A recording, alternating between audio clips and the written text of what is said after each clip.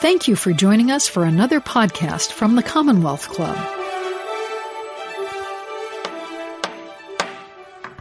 Welcome to the Commonwealth Club. My name is George Hammond, Chair of the Humanities Forum, and it's my great pleasure to welcome you to our live audience here in San Francisco and also to our radio and online audiences. And you can visit the club at www.commonwealthclub.org to hear about all the different events that we have, over 500 every year. It's also my great pleasure to welcome back David Davenport, who has come to speak for us several times already and has a great new topic, how policy became war, public policy became war. You've heard about the war on poverty, the war on drugs, and so on. So how did that get started, and where is that leading us? That's what David has written about, and he'll discuss it with us. Thanks a lot for coming again, David. Thank you. Thank you, George. Ladies and gentlemen, having spoken and moderated before at the older facility downtown, it's a pleasure to be invited uptown to the brand new facility and how beautiful and exciting it is. And it occurred to me the best preparation for speaking in this room was having been a professor at Pepperdine overlooking the Pacific Ocean in Malibu. And the first day I went in to teach a class, it was a seminar, and everything opened right to a view of the ocean. And unlike you, the audience was not turned away. And so my first act as a new young 28 or 9-year-old professor was to close the curtains. So, which greatly disappointed the students, but I think it was a smart move. Well, you're very brave to come and listen to an academic talk about his book. I attended a conference a couple of years ago, and the final session featured a federal judge moderating a panel of 3 academics. And I thought he had a wonderful introduction. The judge said, he said, you know, a lot of us live our lives, as Teddy Roosevelt said, in the arena, our faces marred with blood and sweat and dust. He said, and then you have the academic who's safely removed in his ivory tower, carefully watching the battle below, and only when the battle is over does he go out onto the battlefield and shoot the wounded. And then he closed by saying, and we have 3 excellent marksmen on our panel today, as he introduced his academics. Well, especially in these days of guns and gun control, I'll try not to shoot anyone. I may have to shoot a couple of historic figures, but they're already gone, and I don't think any greater damage can be done. So if you think about it, we're aware that every day we live in a warlike environment in the world of policy. Certainly we have shooting wars still in many countries in the world in which the U.S. and others are participating. I think less well known and less discussed are the wars that we have in policy here at home. We're still fighting an abortion war. It's in the newspaper almost every day, and we have been for 30 or 40 years. We're beginning a war about guns and gun control, I would say. There's a war on climate change. And then there are officially declared wars, declared by our government. Wars on poverty, still going. War on crime, war on drugs, war on terror, war on energy consumption. And so we live in kind of a constant state of war. In fact, when I tell people I've written a new book and they say, what's the title? I say, How Public Policy Became War. And they nod their heads. And yes, it has. So I think the theme sort of rings true to people. And in this book, my co-author and I, Gordon Lloyd, what we like to do is we like to, as Gordon puts it, go back to come back. We like to go back into history a bit, not just to understand history for its own sake, but also to see what we can learn and bring forward to our public policy today. So I love this quotation from Fred Hoyle, a British astronomer, who said, things are as they are because they were as they were. And so these wars today, I think we do need to go back a bit and see how all of this began, and it may help us better understand and deal with it today. So I'm going to describe the ideas in the book as kind of a 3-act play. We didn't write the book exactly that way, but I think that's how it plays out. We're going to begin in the New Deal. This is the 3rd book Gordon Lloyd and I have written together, and they all begin in the New Deal. So we're going to begin again in the New Deal. And then we're going to look at the modern presidency, especially Lyndon Johnson through George W. Bush, I would say, and look at wars and emergencies in the modern presidency. And then we're going to close by looking at how we could manage the war metaphor. Our guess is it's a little unrealistic to suggest that the war metaphor will just go away, but perhaps we can, in our policy making, better manage it. So Act 1 of this play as we see it is the New Deal with President Franklin Roosevelt. And in a way, he was a precursor, I think, of Rahm Emanuel's School of Public Policy. You may remember Rahm Emanuel, the chief of staff for President Obama, famously said, "You never want to let a crisis go to waste. It's an opportunity to do things that you could not otherwise have done." Well, obviously, the country has faced maybe no greater domestic crisis than the Great Depression in the 1930s. And Roosevelt came into office with the need to address that. But as you go back and look carefully, it seems fairly clear that part of what was also happening in the 1930s was that Roosevelt had a larger agenda than just fixing the Great Depression. He had a New Deal that he wanted to offer to America, and he wanted America to adopt. And so, in a sense, I think the history, and we're not the only ones to suggest this, the history suggests that he used the Great Depression as an opportunity to make a lot of changes in our system of government, particularly the way government regulates the economy and business. And he did this by using the war metaphor.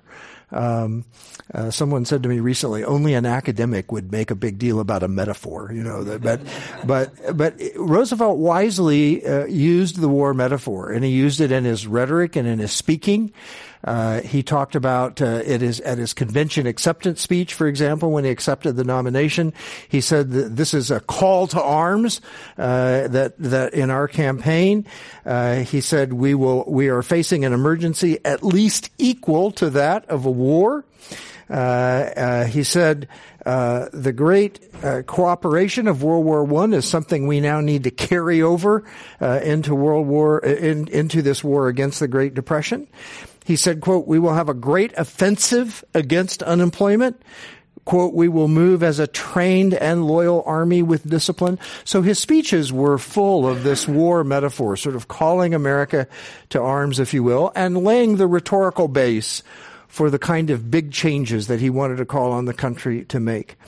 Roosevelt was also, we say in the book, the emperor of executive orders. We hear a lot about presidents issuing executive orders today, but Roosevelt set the record. He issued 3,721 executive orders, which is more than twice as many as number 2. And our presidents today were shocked because they issue 200 or 300. Roosevelt is at 3,700, so he still has the record. Somebody said to me, well, he was president a long time. And I said, yes, but we did the math, and he also had more executive orders per day. So any way you look at it, he used executive power and executive orders very powerfully. But he didn't just use them for small things. Often executive orders, really the purpose of executive orders is for the executive branch to execute what Congress has passed. And so most executive orders are fairly ministerial, or they are carrying out a piece of congressional legislation. Roosevelt kind of used them in a different way. He used them to set policy.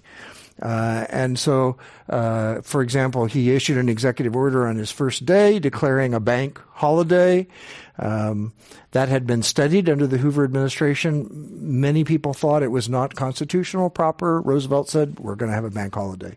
And so he created the whole executive office of the president, which we still have today, the modern presidency by executive order. So he was doing some big things, creating the Civilian Conservation Corps. He was doing, like our current president, some big things with executive orders. So this is part of how he marshaled and got things moving. And then the other thing he did so effectively was riding Congress like a skilled jockey. This is a phrase from David Kennedy's wonderful book, a Stanford historian, about the Depression and the New Deal. And he said that Roosevelt rode Congress like a skilled jockey. Believe it or not, before Roosevelt, Congress basically drafted its own bills. Can you imagine such a thing? The Congress drafted their own bills. They sent them to committees. They debated them. They amended them. They passed them with bipartisan support. FDR started drafting bills and sending them down the street to Congress, and so driving things in that way. All of this was to achieve what Roosevelt said in his first inaugural address: if you ask people what was the most famous line in Roosevelt's first inaugural address, if you remember anything, you remember we have nothing to fear but fear itself.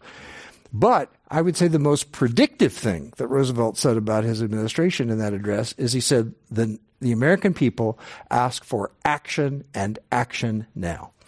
And in fact, some of Roosevelt's advisors, interestingly, said Roosevelt didn't especially care what kind of jobs policy you had. He wasn't particularly concerned with what kind of approach you took to regulating banks. He just wanted action. He wanted to get these things done.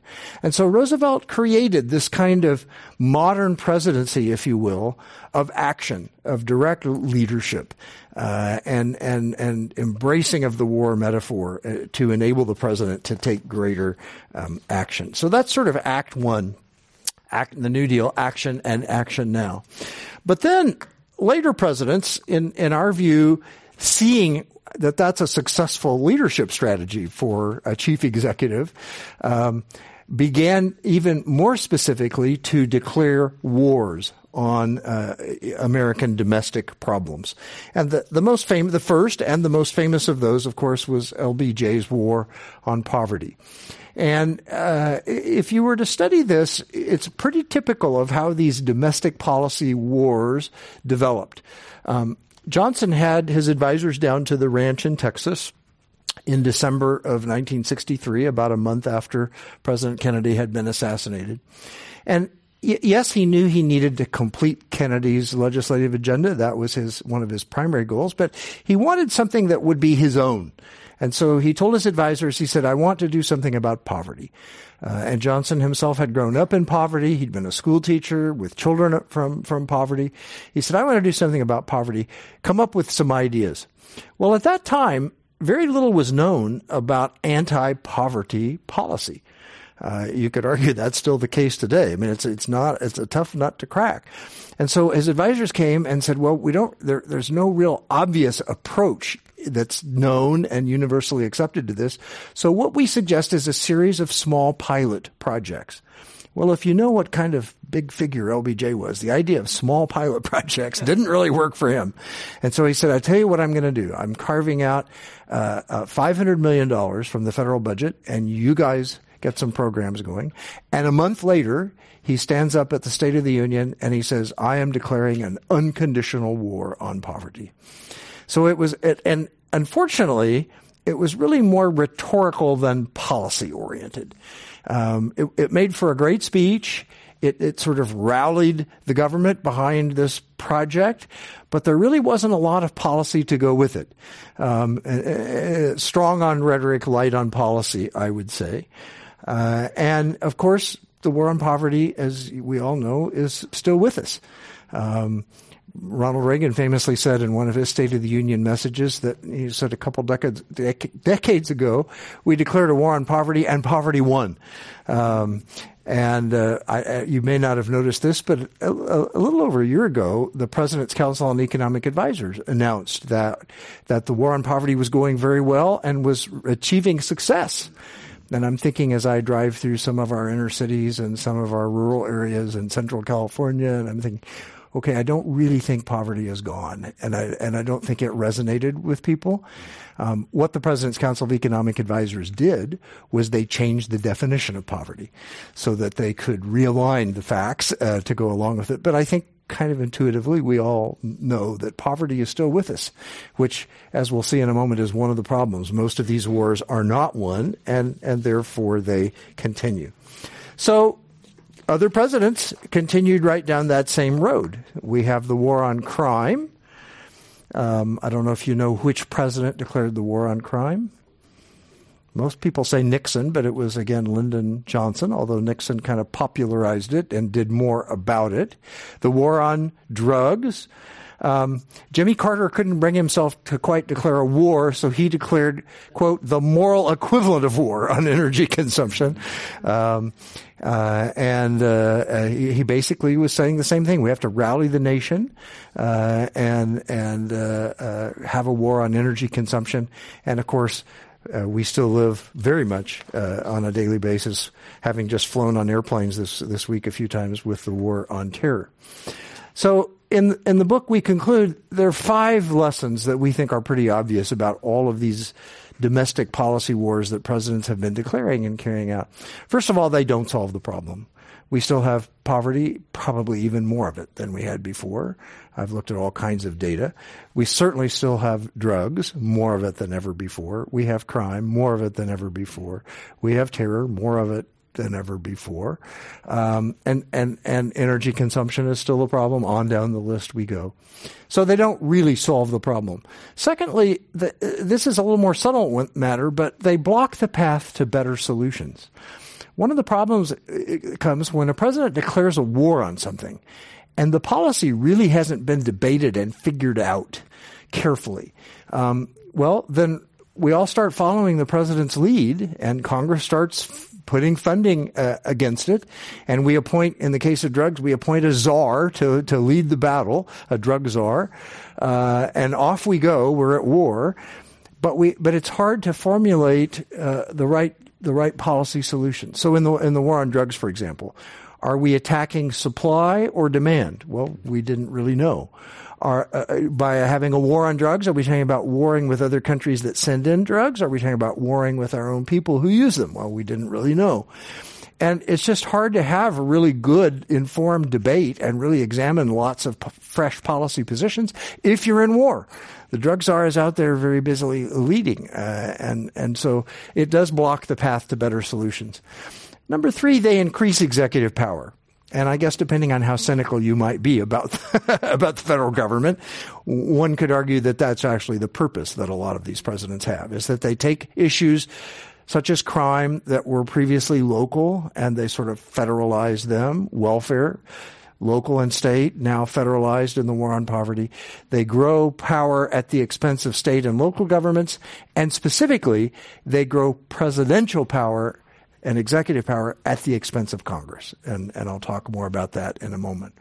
Number 4, they're negative and destructive. I mean, if you were going to have a policy metaphor, couldn't we do a city on a hill, or couldn't we? There'd be some better metaphors you'd like to use that are more positive. But I think it's really debilitating to people that the government is constantly fighting all of these wars.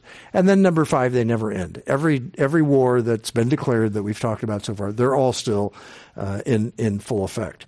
So this is kind of what we learn about policy wars. Interestingly, we wrote this book before the border wall debate. And I think at that time, people were very little aware of national emergencies. Were you aware, for example, that you presently live under 31 states of national emergency sitting here tonight? The border wall kind of brought national emergencies more to the fore. But we call this in our book the close cousin of war, because it has a lot of the same effects as a war. It consolidates power in the president. It allows the president to run past the Congress, to run over the Congress in spending and other kinds of decisions. It allows the president, as one author said, it's like flipping a switch of presidential power. And there's over 100 special powers that come to the president if a national emergency is declared. So we still live under 31 of them. Here's the list of presidents who declared the most of these national emergencies. So if you add that in to the wars, and some of these wars, by the way, we've been fighting. The oldest one was enacted by Jimmy Carter. So we're still under national emergencies for over 40 years that are more than 40 years old. And so this, I think, further fosters this notion of executive power, and the president has to get us out of our mess, and we're at war and we're living under emergencies and so forth.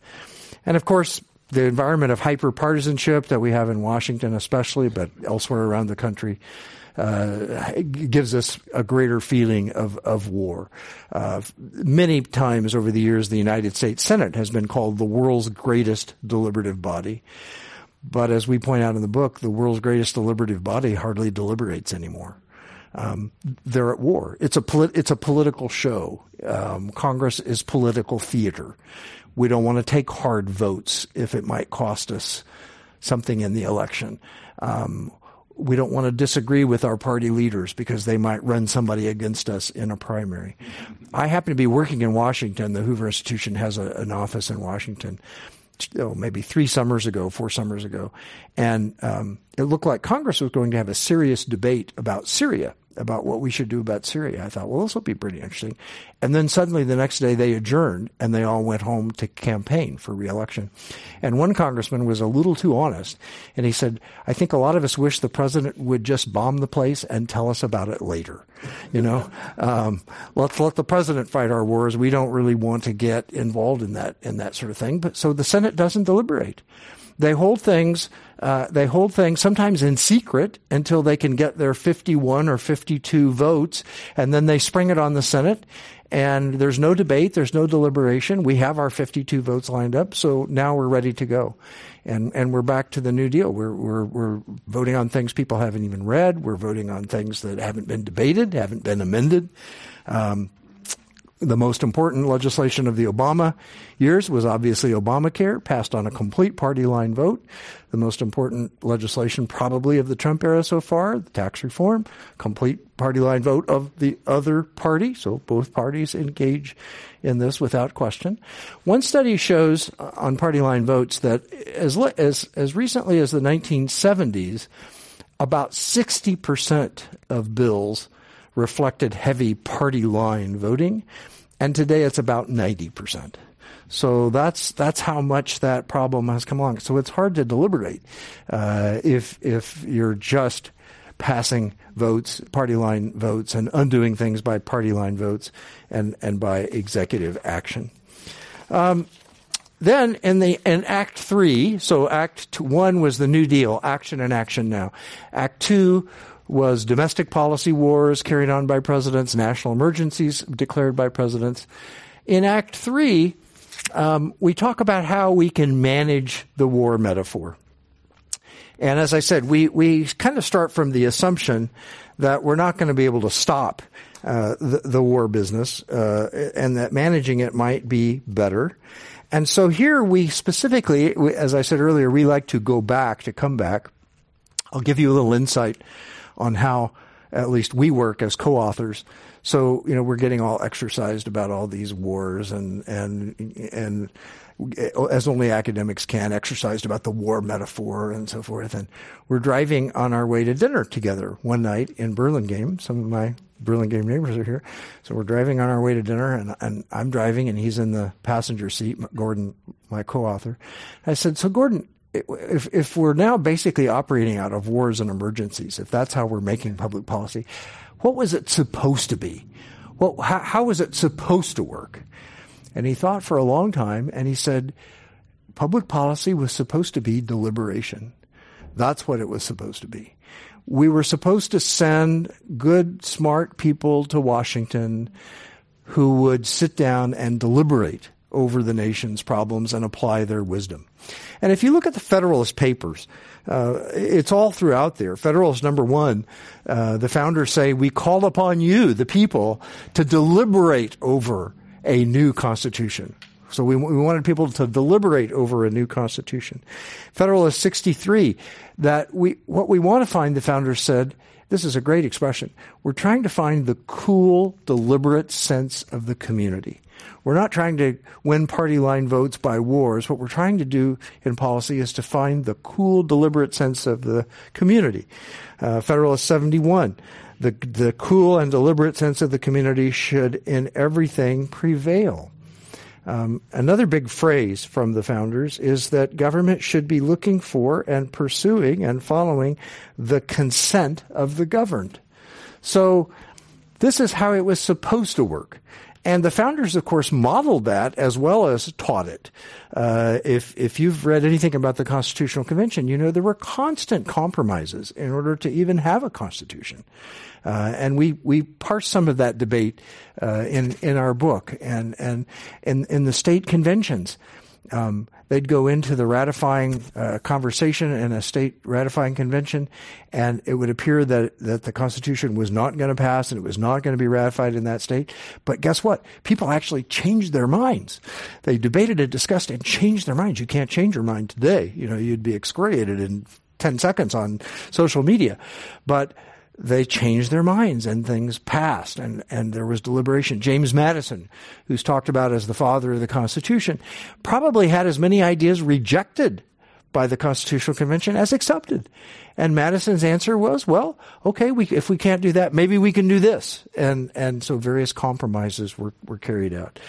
So we have a chapter about going back to see how could we strengthen and restore deliberation. Unfortunately, we're not about deliberation today. I already kind of previewed this one just a little bit.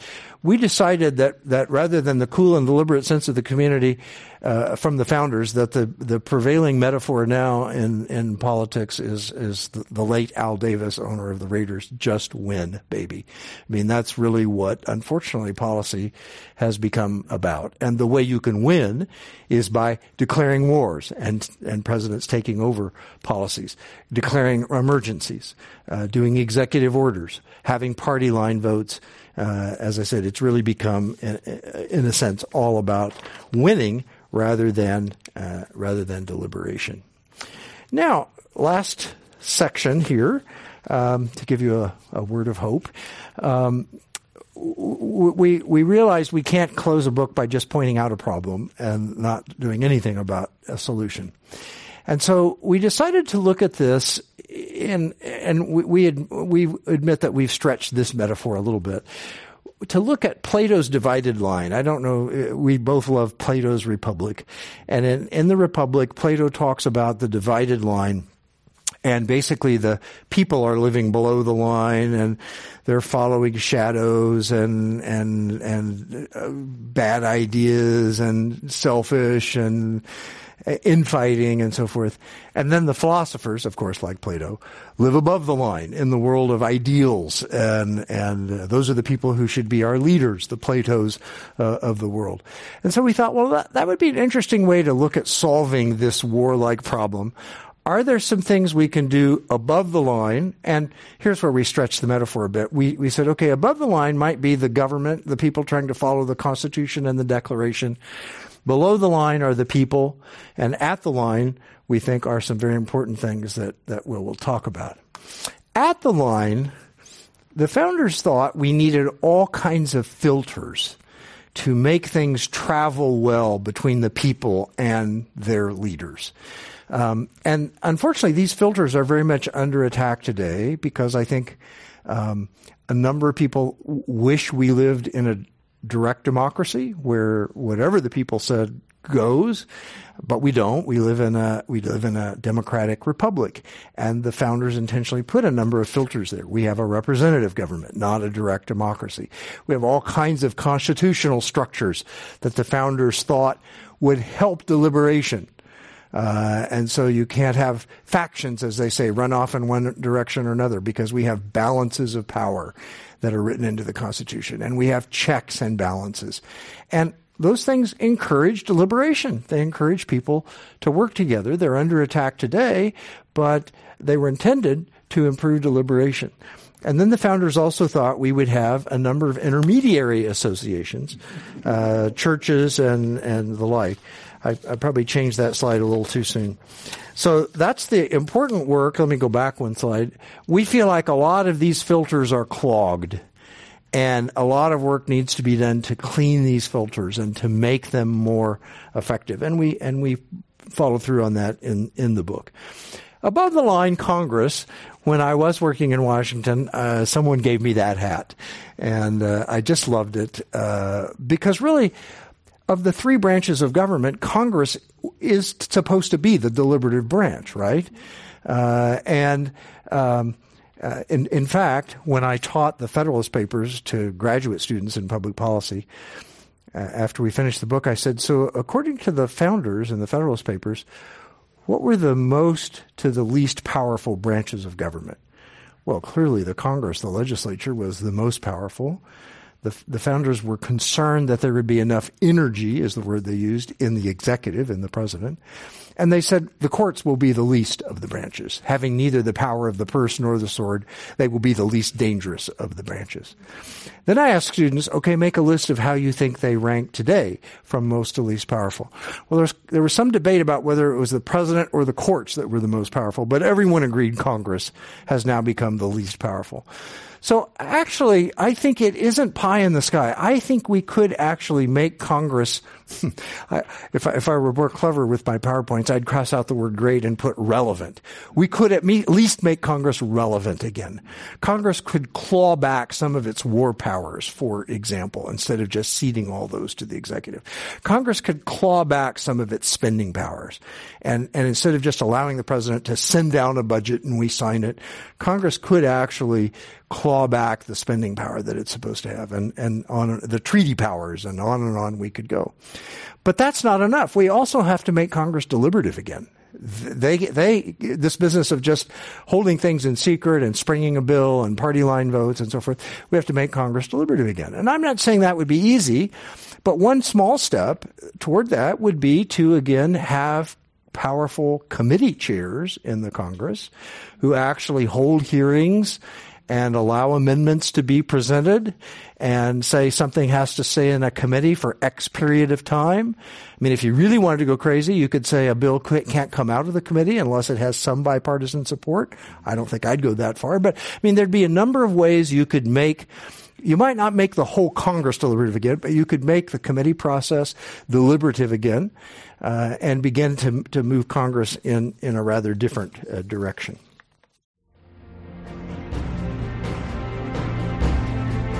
You are listening to the Commonwealth Club of California. Hear thousands of our podcasts on iTunes, Google Play, and Stitcher. Learn about our travel programs to exciting domestic and international destinations. And when you're in the Bay Area, please join us live for any of our 500 programs each year. You can find us online at commonwealthclub.org. Now back to our program.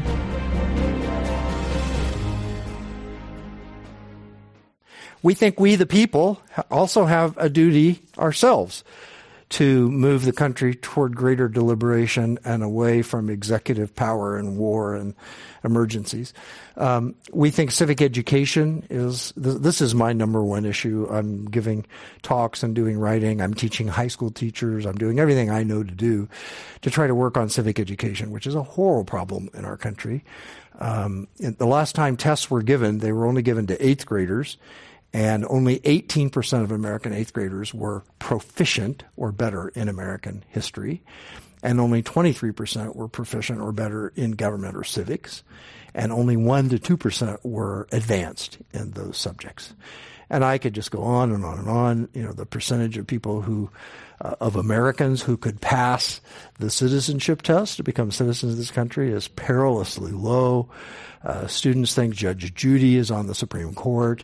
They think the Cold War caused climate change. I mean, it's just, it would be funny if it wasn't so horrible. And so we in the country, I think, have our part to do in terms of civic education and civic engagement. Well, obviously, in a short period of time, I can't flesh out all of that, but it's a pretty short book. And you could jump to chapter 5 and see the last chapter and see what we recommend.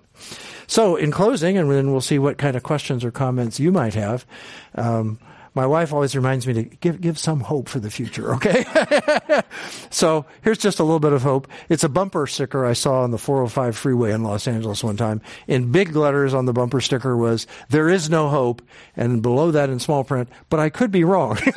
So that's increasingly sort of the theme of my work. I'm a little in despair, especially about civic education and some other things. But there are things we can do, and I think that we, the people, have some responsibility. I think obviously Washington has some responsibility, and we're hoping that these ideas will help awaken us to some of the policy challenges that we have in our country. So with that, I'll open the floor, and George will come around and entertain your questions or comments, and I'm happy to respond. Thank you very much. I'd like to remind our radio and online audiences that they're listening to David Davenport speaking about his book, public policy became war, when public policy became war. Your slide with the red hat on it reminded me of my favorite joke when Trump was putting that forward. There was a red hat like that, but it was on Queen Elizabeth in England, and it said, "Make America Great Britain again." I didn't see that one. That's pretty good. I thought that was, whoever made that one up, that was very, very clever. Indeed. So, questions? We are so far away from the founding fathers that it isn't even funny. Incumbency is 92% of incumbents are re-elected. Right. And they spend at least half their time raising money for the next election. When are they going to deliberate? Yeah. No, you're quite right. I think that the political process that sends leaders into government is one of the sources of the problem. We do suggest there are some fixes one could make in the book. I mean, we could, for example, we could prohibit legislators from raising money when they're in Washington, D.C., when they're supposed to be in government, not in a campaign mode. We prohibit them from doing it in a government office, so they go down the street to another office and do it. But we could prohibit it altogether. But you're right. We the people have some responsibility, though, to send different people, I think, to Washington. One of the suggestions we make is that instead of sending people who are loyal to their party, which is kind of what we've been doing, we need to send people who are loyal to us, the people, and who want to carry out what the people want done. So it's going to take, I suspect it's going to take more statesmanship than it will insider baseball reforms. Whatever else you think of John McCain, he wasn't afraid to stand up for statesmanship. And one of the things that impressed me is when he flew back to Washington with his cancer to cast the deciding vote about repealing and replacing Obamacare. And then he shocked everyone by saying, I'm not going to support the repeal and replacement because we haven't gone through the right process. We haven't deliberated about it. We haven't consulted the governors about what's happening in healthcare in the states. We haven't had both parties at the table talking about how to solve the healthcare problem. It's just one more of these policy wars. So I think we the people have to vote for some more people like that. It's going to take some statesmanship. One of the, I won't go any further on this, but nowadays, if groups get together in Congress on a bipartisan basis to try to solve a problem, they're called a gang. It's the Gang of Nine, or it's the Gang of Seven, and literally they have to meet in a broom closet and in hiding. And you'd like to think, well, isn't that the main reason we sent them there? Isn't that what they should be doing on the Senate floor instead of hiding in a little closet, as a gang trying to solve a problem on a bipartisan basis? So you're right. That is part of the problem. Thank you, sir. Well, the definition of deliberation is a slow and careful movement of thought, right? Yes. And it's rapid changes of the society. Yes. There's no time for it, I guess. And then the second issue, in your book, you really mentioned correctly that frequent elections really require to filter. Yeah. And then you point out very clearly that, 1787, we had one representative for every 30,000. And then again, that continues to be the case. We have only 435. Right. But that means that you mentioned very clearly that one representing, the number is huge. So yes. Really, don't we need to have more election representative? Increasing the size? That could be a solution to that. You really, in a way, I think that's a very perceptive question. And my answer would be this. I think, yes, theoretically, we actually need more representatives who are more beholden to the people than the current group that we have. And actually, I don't say this I don't say this easily. We actually probably need more congressional staff also, because the president, take the budget, for example. The president has this huge office of management and budget. Well, a small staff of a congressional budget committee can't really take them on in some serious way. But I would hate to grow the size of Congress or the staff if it's just going to keep doing what it does now. So it seems to me we would have to couple those reforms with some other reforms to change the nature of the process. But yes, I think theoretically we need both more Congress people and more staff if we're going to make Congress great again. But I also want them to do something differently. There's time for a slow and careful movement of thought, right? Right. Individual. Right. Just taking action. I don't think the people are so impatient about action. I think that the government officials create a sense of crisis. And in fact, if you look at the studies, they suggest that although we have red and blue states and so forth, that many of us live in more of a purple environment. And on the local level, people can have thoughtful deliberation and discussion.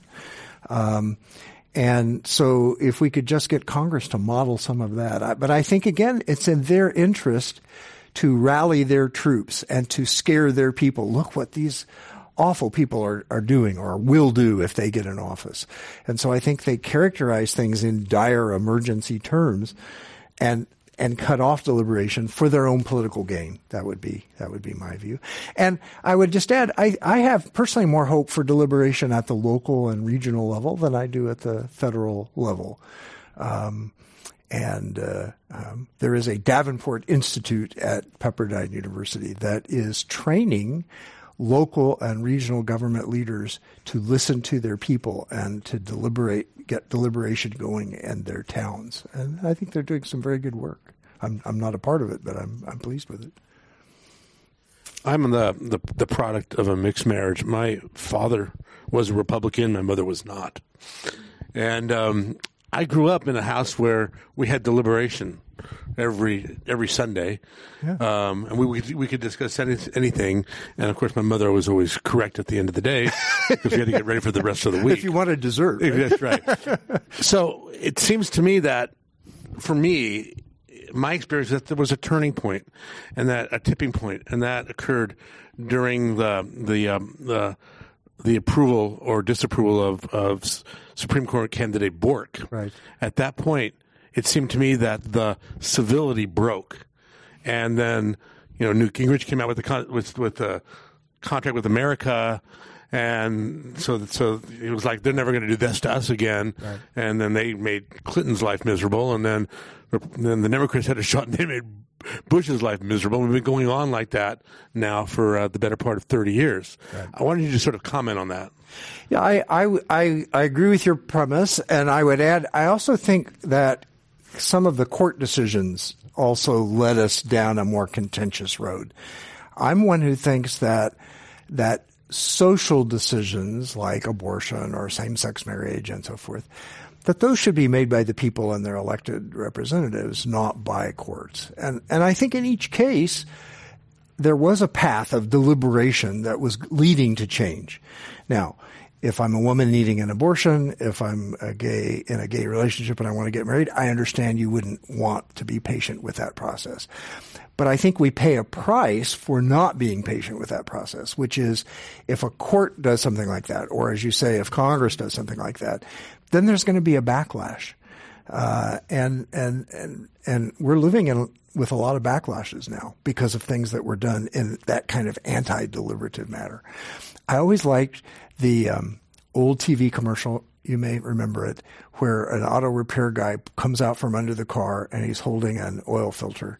And he said, all of this damage could have been prevented with one $15 oil filter. And then his punchline is, you can pay me now hundreds of dollars of repairs, or you can pay, $15 oil filter, or you can pay me later hundreds of dollars of repairs. That's how I sort of view this, that, yeah, you win the battle, but then you have the backlash and the war, and, we're still fighting a lot of those wars. So I think, yes, I agree with that, and I would add courts to your list of causes. It seems that, as you mentioned, so many of the votes now are totally one party versus another. It's becoming more like a parliamentary system where party discipline is everything. Right. And it's working that way with appointments as well. The president can't even get the people they want in their own government. Right. the incentive structure seems to be pushing them in that direction. What has to change for the incentive structure to make it so that bipartisanship at least becomes a possibility? The president gets to select their own government and so on, and even Supreme Court nominations are dealt with in a more deliberative manner. Well, as I said, I do think a few rule changes would help. I mean, I think restoring power to committee chairs would help. I think eliminating the filibuster and the kind of warring cloture filibuster rules would help. But mostly, I think it's going to have to be statesmanship. I think but I think if people in Congress could get a few bipartisan successes under their belt, that it could begin to swing things back. I have sort of a pendular view of history. Things get bad, and then finally and so I think if we could get some reasonable Congress people working together on immigration or on gun control or on the budget even, or on the declaration of war, I think we could sort of get some momentum back in the other direction. So really that's all I'm looking for is let's begin to move the pendulum back. I don't think it's going to swing rapidly, but I think we could begin to move things back. I don't vote anymore for what I think are basically party loyalists who are more loyal to their party than they are to me the people.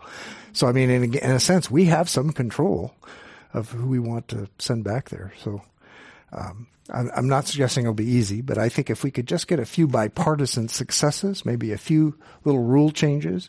I mean, it's not a very I prefer free speech and all of the freedoms, and this isn't very freeing, but I would consider that you have to have some bipartisan support to pass a bill. It's kind of a radical thought, really, but we're in such a mess. Maybe we need to do something a little more radical. That you can't pass a bill unless you've got 25% of each party, or whatever number you want to pick. So I'm open to more radical changes. You've mentioned the need for more statesmanship, and you also mentioned Plato's Republic. Now, are you in favor of his educational system for the leaders, which is to teach them mathematics for 30 years between the ages of 20 and 50 so that they'll think rationally when they get power? Because that's wouldn't hurt. Plato had a lot of bad ideas too, in my opinion. I used to give a speech called Plato for President, where I exposed people think Plato is just this delightful, misty person in the past. And he has some very radical ideas that people reject out of hand. But some of his educational ideas, of course, broadened education, some economic understanding of how things work in the real world. Those could be beneficial. But I think people should get to vote for who they want to vote for without a lot of requirements, if you will. Yeah. Well, you worked at Pepperdine, obviously, ran Pepperdine.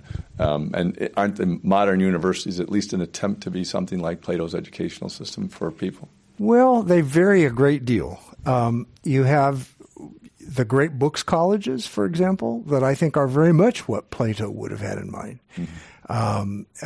And then at the other extreme, you have sort of the multiversity where, although I think I got a very good education at Stanford, nevertheless, sort of the idea of a curriculum there was, again, I don't know if the audience is old enough to remember blue chip stamps or S&H green stamps. You take a book when you enroll as a freshman, and as long as you keep putting stamps in the book, it doesn't matter what they are. If in the end, if you have enough stamps, they'll give you a diploma. So, I mean, you can still kind of get away with that. Mm-hmm. So I think there's quite a variety.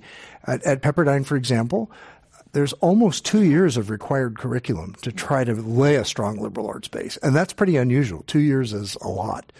But then after 2 years, you're freer to study other things for your major and so forth. So there's a lot of variety in how that's done. And some is done very classically and very in depth. And then some is a little more superficial, shall we say. It's interesting. The idea obviously is to, in the great books, is to get people to think slightly more sophisticatedly by reading people who wrote sophisticatedly. Right. But in the sense we were discussing earlier about book discussions, book discussions aren't that popular because people don't read the books, and then they don't want to go and say, well, I didn't read the book. But people are having discussions, and it's just a matter of do you think sophisticatedly about what it is that you're dealing with? You don't need to read any particular author. You just need to expose your mind to a more sophisticated form of thought. Yeah, the most interesting thing I'm engaged in, I think, on civic education illustrates two or three of your points. One is, one of the problems with civic education is it's become a political battleground. Mm-hmm. So should they read this book or that book? Should they have this curriculum or that curriculum? The textbooks are at best boring and at the worst very biased in one direction or another. The textbook in Texas is very different than the textbook in California, shall we say. And so I've been engaged with retraining high school teachers to work with their students on reading primary documents, which are, yes, the Constitution, the Declaration, all those things, but they're also speeches of the era, things that leaders said in the era. And it allows the students to get into the excitement of the debates of that time. And they do get into that. They find that much more interesting and exciting. And then they can draw their own conclusions rather than whatever conclusion the textbook author wants them to draw. So that's, to me, one of the more exciting ideas. And there's a place called the Ashbrook Center in Ohio that's kind of taking the lead on that, and I do some teaching for them. And you just see lights coming on as people get involved in these historic debates. And they don't have to read hundreds of pages, but they can read a speech by Roosevelt and a speech by Hoover and have a pretty good discussion of it. In finding old books and stuff like that, back when I was in my early 20s and doing research in this area, I found a whole collection which was just like the classic books, or something like that. But it was like 35 or 40 books, all, uniformly bound. And it was all the different speeches on different topics from the time of the Revolution through like the 1870s. And people bought this like they would buy the World Book Encyclopedia and stuff like that. And you look at me and say, here's a book 50 years after the Civil War, or 40 years after the Civil War, which includes all the debate that led up to it in the 30s, 1830s, 1840s, 1850s, what people said on both sides. And, there is no way that would sell. Now who would buy that kind of deliberative, history? But it's fascinating because it really tells you how people were thinking. And I say when people nowadays are worried that we're not getting anywhere or that we haven't changed at all, I said, go back and look at what everybody was arguing about in the 1920s, say on racial issues. And people don't even raise the important racial issues that we have. They're talking about some subset, all of which is thrown out by now, But they're all talking about the different parts, and they speak in a way which would shock people if they spent the time to read it and realize something has happened, something has changed. I'll start by saying that I haven't read the book, so I apologize if this question is answered in there. But what evidence is there that the claims that you make around the effects of policy wars are true? The kind of the 5 points, they don't solve the problem. Correct. Yeah. So we do try to document that on each of the domestic policy wars. So, for example, it was very, very difficult in the war on drugs to come around to a debate that's taking place today about the possibility of legalization, or, what do we do about the fact that we ended up, part of the effect of the war on drugs was to have more people incarcerated in the U.S. than any other, civilized country. So, we're only now coming to have a debate that probably should have taken place, prior to or at the time of the declaration of the war. But, again, once you have a drug czar who's out there spending money, it's really hard to have that debate. So we do try to take each of them and we try to demonstrate what the outcomes have been. And I don't think very many people would disagree with the 5 outcomes. That doesn't make them right, in and of itself. But clearly, they're all still going on, which is one of our 5 outcomes. Clearly, the problems have not gone away. So we do try to document that, yes, in the book. Question. So in 2018, we had a big change in terms of the members of the U.S. that were going to Congress. And in 2020, there's a big election kind of showdown that's coming up. Do you see this as being more polarizing, or do you see this as being maybe a breakthrough that'll help us to kind of get things course corrected? I'm not very optimistic about that. I think that one of the best books, it's dated by now, it's from the 90s, maybe even, heaven forbid, the 80s.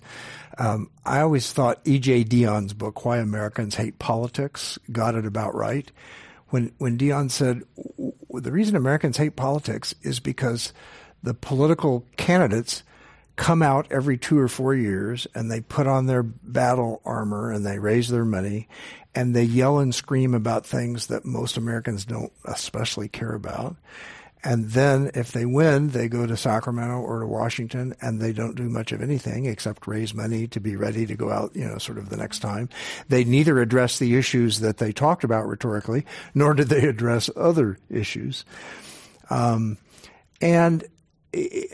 I do think it's interesting. I'm in favor of seeing a weakening of the power of the Mitch McConnells and the Nancy Pelosi's in my view, we elected all of them.